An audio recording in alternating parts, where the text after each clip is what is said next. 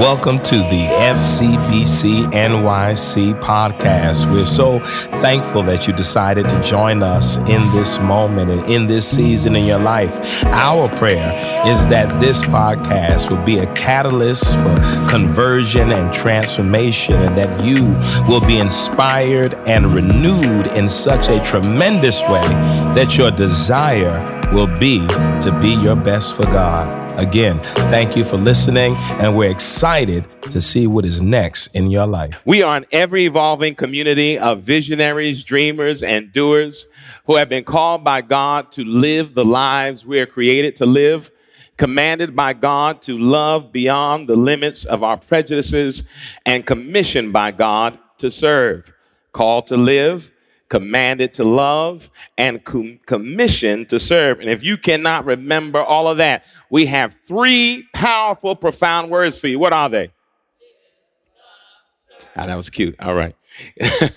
Listen, I'm going to get to the word, but I would not be true to my calling to not make commentary about what has transpired this past week.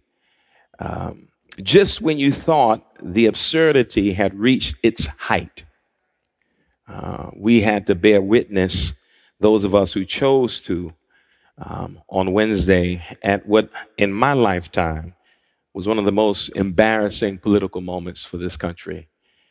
There are some who still feel, and I always have to address that, somehow in this space, that we ought not mix politics and religion. Those who believe that and those who would state that they're entitled to their opinion. But I follow the carpenter, and I'm mindful that one of the reasons Christianity is so divisive in our country is because we all don't see and understand our faith the same way. I always make that distinction between being a Christian and a follower of the teachings of Jesus, because if you truly honor the teachings of Jesus, there are some actions and some behaviors that are incompatible. And I'm not speaking now about personal salvation, because so often we reduce our faith to personal salvation and we don't speak about social transformation. What the carpenter was seeking to do through the teachings was to shift the culture in which he was living, a culture in which many people were oppressed and many people were marginalized and many people were ostracized. And the teachings of the carpenter were designed and still are designed to bring us to our higher self, a higher sense of our humanity. And with that awareness, that elevation of consciousness, there are moments because of the elevated consciousness, it is difficult to remain silent and to remain complicit with the insanity we see being played out throughout this country politically. These are trying times. These are difficult times. We've all heard them before. But these are also times where those of us who claim to honor the teachings of the carpenter have a responsibility and obligation to embody our faith and also to speak truth to power. I was on a panel not too long ago, and one of the things I said was quoting from the prophet Micah. What does the Lord require? Do justice, love mercy, and walk humbly with God. The prophet didn't say theorize about justice. The prophet said do justice. And how do we do justice? Well, you flip over to Luke 4:18 or Matthew 25. Jesus outlines what justice looks like. It looks like declaring words that set free captives. It looks like preaching and declaring that this is the year of the Lord's favor. It looks like restoring sight to the blind. It looks like feeding the hungry and clothing the naked and giving water to those who are thirsty, visiting those in prison and visiting those who are sick. It looks like elevating our humanity to a point where cultural insanity collapses in the presence of elevated consciousness. That is who we're called to be in this season. I want to briefly tonight, this morning, in that same vein, lift a passage of scripture. I won't be long this morning, but I think it is critical in this season to remember who we are called to be. And so if you would, even if you're home right now, you can stand with me at home and declare these words. If you're an FCBC family member, you know when we read the scripture, we like to stand. So you could be in your kitchen right now, living room. Stand with me. If you're in your bed, roll over and get up. And let's declare, let's read the scripture found in Matthew, the 16th chapter. I'm going to read it from the New Revised Standard Version as well as the Message Bible. Matthew 16, beginning at verse 24 through a portion of 26. Then Jesus told his disciples, "If any want to become my followers, let them deny themselves and take up their cross and follow me. For those who want to save their life will lose it, and those who lose their life for my sake will find it. For what will it profit them if they gain the whole world but forfeit their life?" In the Message Bible, it reads this way. Then Jesus went to work on his disciples. "Anyone who intends to come with me has to let me lead. You're not in the driver's seat. I am. Don't run from suffering. Embrace it. Follow me and I'll show you how. Self-help is no help at all. Self-sacrifice is the way, my way to finding yourself, your true self. What kind of deal is it to get everything you want but lose yourself?" Let's pray. God, we thank you on this day. For God, it is yet another day as you remind us of the awesomeness of your presence. God, we are grateful because there are so many daily reminders of how you continue to keep us. We don't take our breathing for granted. We don't take our living for granted because we know, oh God, the amazing nature of your grace. So God, on this day, on this morning, continue to pour into us as we seek to be faithful to you, for you have been a faithful God. We love you, Lord. We honor you, God. And it's in your name we pray. And we say, amen. Let me repeat that passage of scripture again in the New Revised Standard Version. Matthew 16, 24 through 26. Then Jesus told his disciples, "If any want to become my followers, let them deny themselves and take up their cross and follow me. For those who want to save their life will lose it, and those who want to lose their life for my sake will find it. For what will it profit them if they gain the whole world but forfeit their soul?" In the King James Version, I love that language. For what does it profit a man, a woman, a person to gain the whole world and lose their soul? And in the Message Bible, I just want to lift that last line. What kind of deal is it to get everything you want but lose yourself? I have two titles for this today, and I'm going to leave it up to you at home to choose which one applies to you. The first title is "The Danger of Gained Losses." And the second title is "The Danger of Living a Soulless Life." Amen. Come on, let's move forward in this word on today. Both Mark and Matthew, the Gospels of Mark and Matthew, both have this scripture. Mark being the first version, Matthew building on it. The difference between Mark and Matthew in this passage, the famous passage about denial and taking up cross and sacrifice, and also about gaining the world and losing your life, is different in this regard. In Mark's gospel, Jesus is speaking to a crowd of people, to masses of people. In Matthew's gospel, Jesus is speaking directly to his disciples. This is important because in this scene, Jesus, according to Matthew's tradition, leans in a little bit more, digs a little bit deeper as he enlightens his followers on what it means to follow him. It's important when you read these words as recorded in Matthew, seeking to capture this moment of teacher and students. It's important to remind yourself that Jesus is making this what I deem as an intensification of discipleship to those who've made the commitment. This commitment to live life as a disciple is not a commitment to perfection, because that is impossible, but it is a commitment to faithfulness, faithfulness to the teachings and the way that Jesus outlines for his disciples.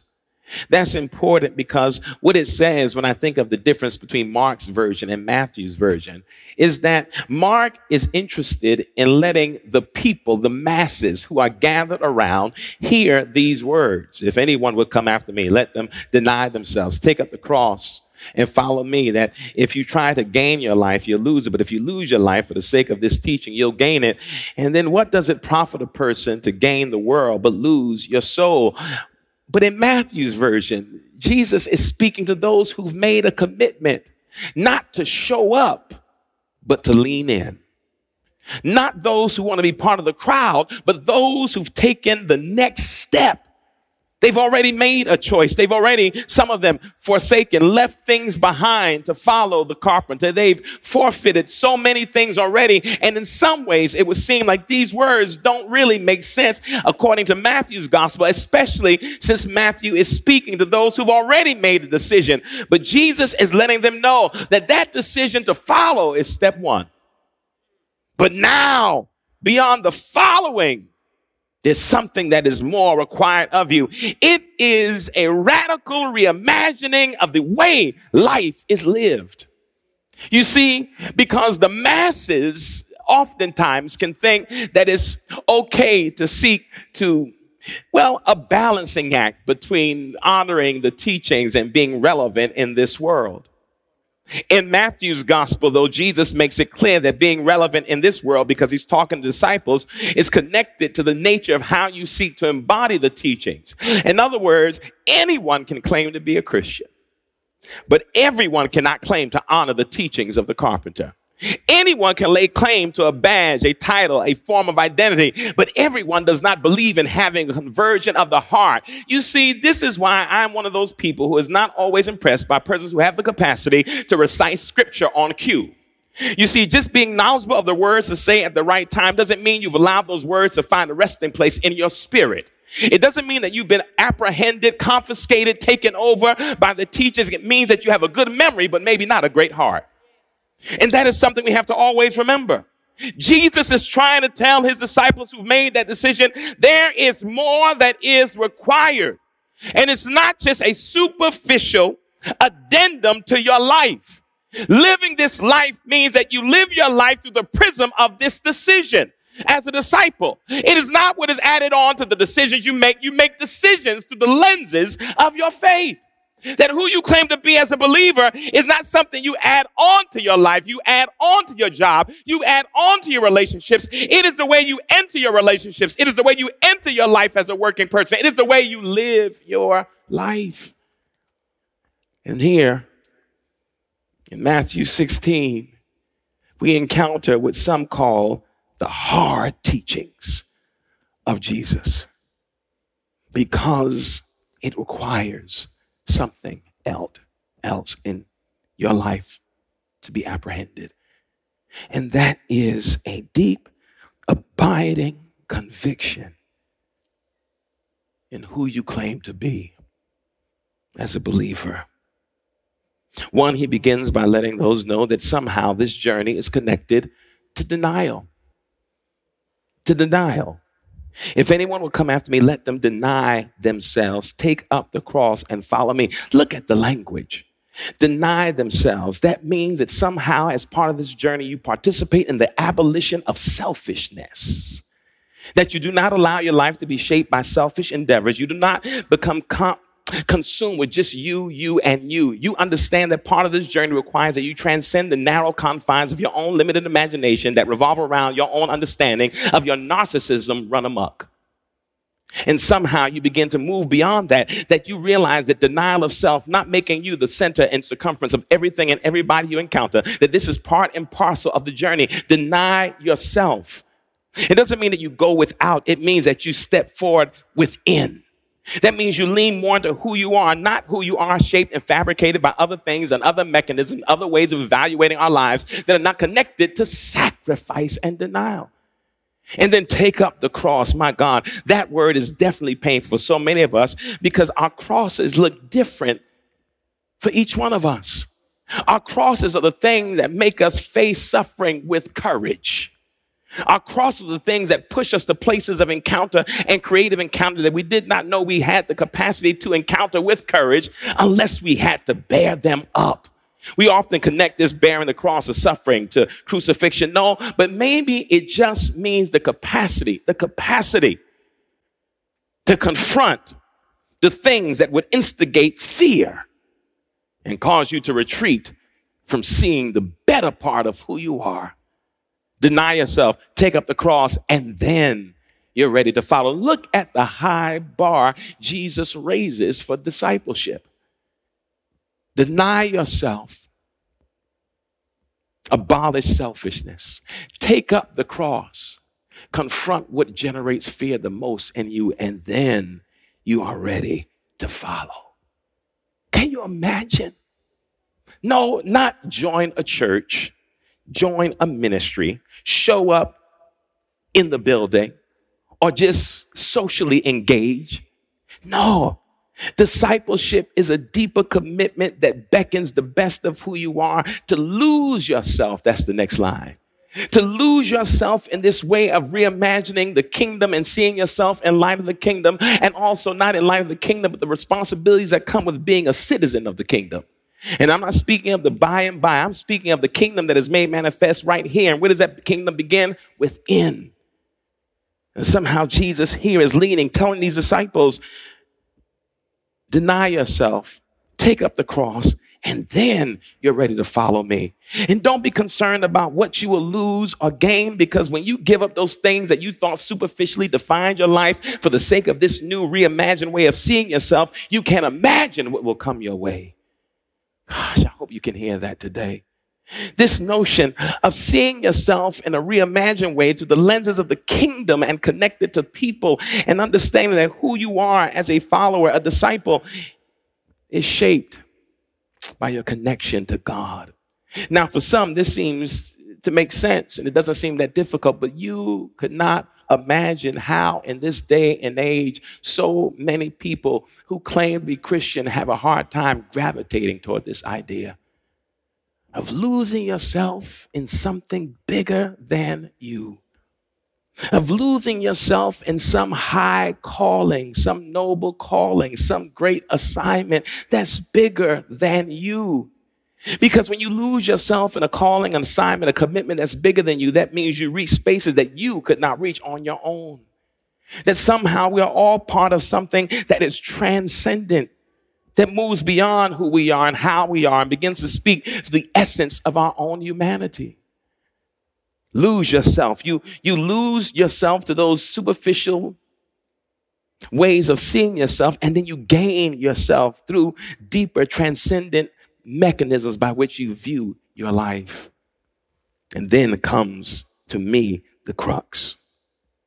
What does it profit a person to gain the world and lose your soul? Or as the Message Bible said it, what does it mean when you get everything you want but lose yourself? This is challenging because it speaks in the first title to gaining and losing at the same time. It speaks to the notion that it is possible in this world, in this culture, to be one who pursues those things we think signify significance in our lives. that we chase after things we think bring us worth and value and somehow can elevate who we are before other people, that we will find ourselves in hot pursuit of ways of seeing ourselves through the larger culture because we think somehow being viewed as successful in the larger culture is the essence of who we are. That we begin to think that somehow our pursuits are always shaped by what we can get, what we can attain, and what we can grab. And the deep thing is that all those things sometimes we seek to gain and attain and grab hold of are things that are fleeting and finite and temporal and inanimate and are not long lasting. Think about the things you're chasing right now. What are you chasing in your life? Because you think somehow your life is devoid of certain realities that are connected to things that you can put your hands on. I learned it this way a long time ago. I can't worship things that perish. I can't honor things that fade away. That there has to be more to life than simply being a taker, a consumer, because that is the way of the world. The world wants you to manifest your life by being a great consumer. So the more you have, the more valuable you are. The more you possess, the more worth you have. And that cannot be the way of this journey. There are people I know who live their entire lives to be in a constant state of wanting to impress other people. Constantly trying to show what you have and show who you are and think that somehow your significance is connected to external realities. And sometimes those external realities don't even have life. Can you imagine the collective insanity when we who are life-breathing, life-giving beings begin to measure our lives by inanimate objects? Can you imagine when you minimize your life chasing dead things and what that means? No, it is possible to gain and lose at the same time. Because as the Message Bible said, what does it matter to get everything you want, but lose the one thing you need the most? Yourself. What does it mean to be successful but miserable? What does it mean to live in the trappings of attainment, but be empty inside? What does it mean for people to celebrate you, but you still have no joy? What does it mean for people who aspire to be like you, and you're busy running away from yourself? No, it is possible in this world to gain and lose at the same time. But hold on. Maybe the reason why you've been in pursuit of things to gain is because you've been trying to get away from you. Maybe that's the deeper issue. Maybe you've shrouded your life in superficial ideas, notions, concept things because you're afraid of the depth of who you really are.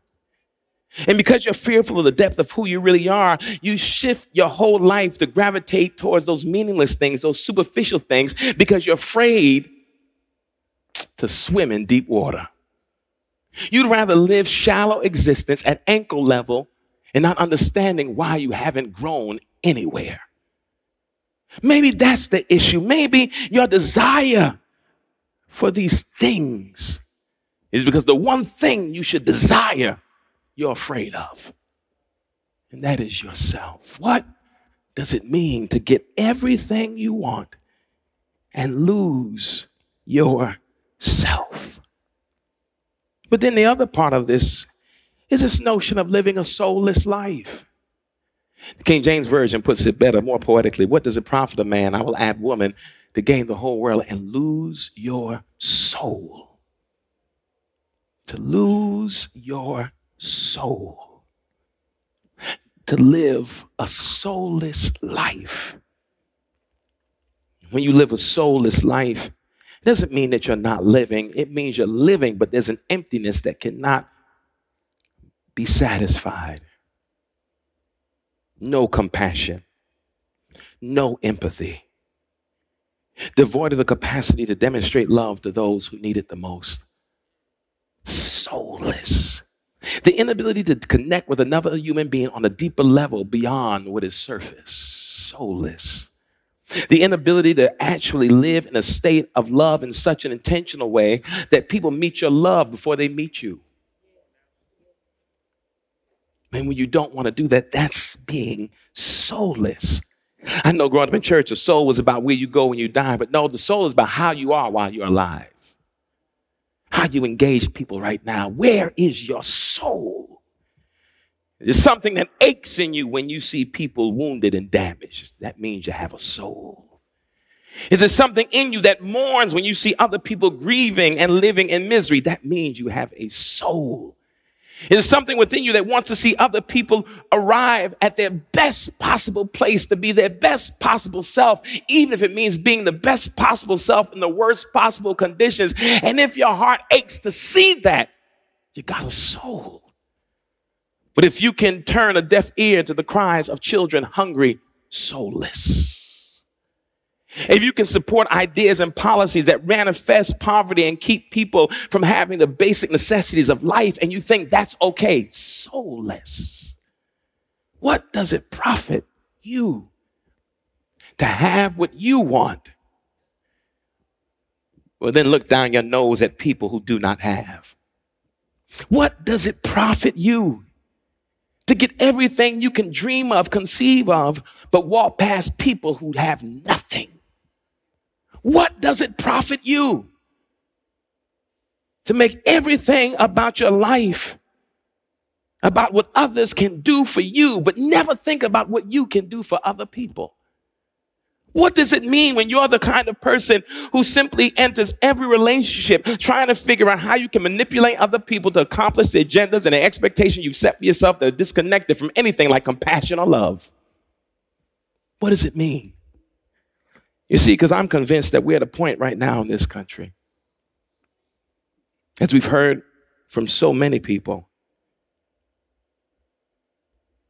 this is a season when our souls have to speak. Howard Thurman put it this way. He said, there will come a point when the deep that is God will connect to the deep that is you. It is deep calling unto deep. It is the depth of God that resides in you, that responds to the depth of God that shapes the universe. And it is not a superficial conversation. It's a soul conversation. It means that something in you is aroused in such a way that you cannot be still when God requires more. You cannot be still when God raises the bar above you with hopes that you grow tall enough to wear it. That is what is required in this season. We cannot think about gains when there's so much that can be lost. And we cannot afford to lose our soul in this season. There are many things that this season has taught us, but the one thing it has made extremely clear is that no matter who you are, how you are, your background, there will be moments when life will show us that our humanity is the common denominator. That no matter how much money you have, you can't outrun a virus. And no matter how much you may possess, you can't own a cure. And somehow this season has become a season of awareness and awakening. And maybe those of us who claim to be disciples of the carpenter, maybe this season is reminding us that we cannot shape our lives in ways that we become blind to the hurt and the pain that exists in this world. I started this morning by talking about the debate that took place this week. But the truth of the matter is, it's not about whether you're a Republican or Democrat. The question is, are you human?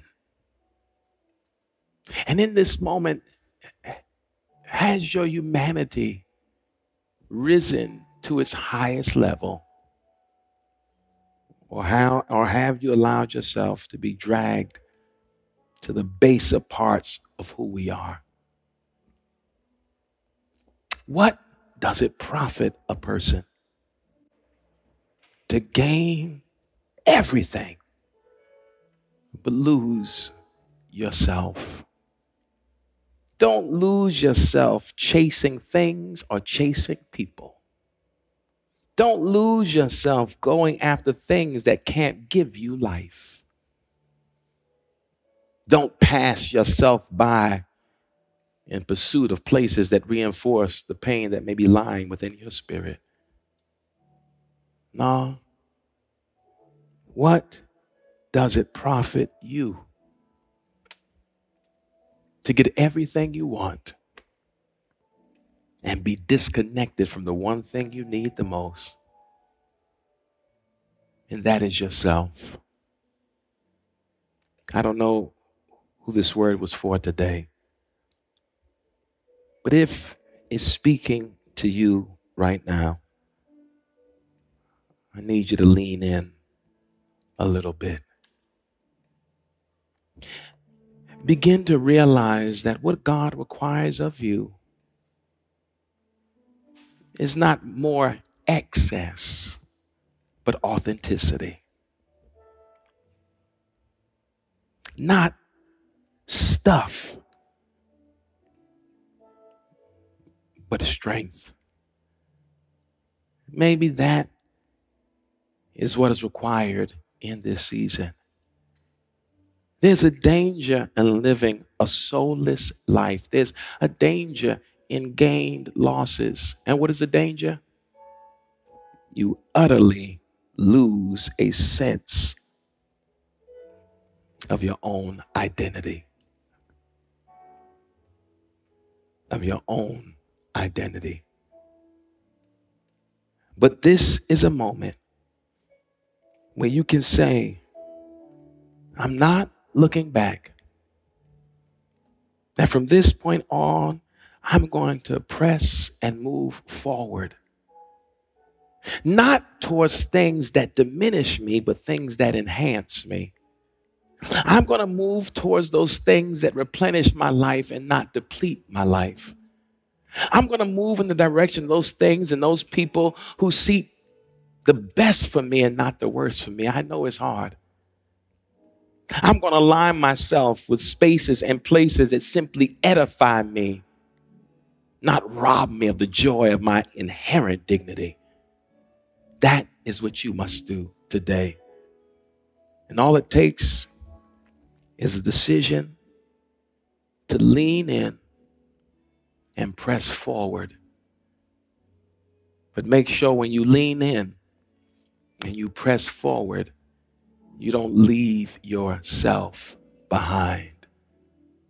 Because what does it profit a person to get everything you want but lose you? And you have to see yourself as too valuable to forget you on the way of chasing things that can't define you. That is what this season is requiring from you. And I encourage you to make a different decision today. A decision that you are going to be in pursuit of your authentic self. That you will be in pursuit of the you you've been avoiding for far too long. That you will not rest until you have a creative encounter with your authentic self. There is something to this notion of being naked before God, stripped of all the pretense, stripped of all the illusions, stripped of all the false expectations, and stand before God and then realize that just as you are, while you've been pursuing things, God has been pursuing you. While you've been chasing after things, God has been chasing after you. And here's the good news. Just as you are, God says, come. Just as you are, flaws and all, mistakes and all, damage and all, come. This is why the carpenter says, come unto me, all you who labor and are heavy laden, and I will give you rest. My yoke is easy, and my burdens are light. Enter into the joy of this relationship. Oh, to be kept and loved by God. There's more than you could ever imagine. But today, press forward, lean in, and make sure you don't leave yourself behind. Come on, let's pray. God, we thank you today. We honor you today, oh God. In this season, there is so much that is going on. And the truth is, God, we can easily lose sight of what is important. Sadly, God, for some people, it takes a pandemic to realize what is really important in life. It takes dire circumstances to realize what is critical to our existence. And what is important, what is critical, is life itself. God, thank you for breathing on and breathing in. Thank you for keeping and sustaining.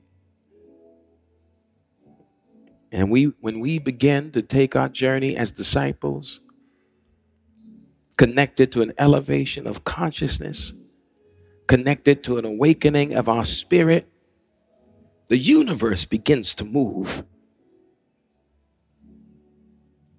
The world begins to take note. Thank you, God, for trusting us enough to raise the bar over our lives. Thank you, God, for trusting us enough to give us the responsibility of loving one another back to wholeness. Thank you, God, for trusting us enough that you won't let us hide and crawl into corners because we're afraid of what might happen when the real us comes forward. You know our name, and you are faithful. And that is why we can press forward. God, we love you. God, we thank you. God, we honor you. And we are grateful. Grateful. And we are still standing and still here. And it's in your name we pray. And we say, amen. Thank you for listening to the FCBC NYC podcast. We hope that what you heard was informative and inspiring and in some way created a space for you to have a creative encounter with God. You can follow us on social media and on the internet at fcbcnyc.org. Please follow and also contribute. If you've been blessed by what you heard, support us financially that we may continue to offer these podcasts. Thank you again, and we look forward to you tuning back in the future.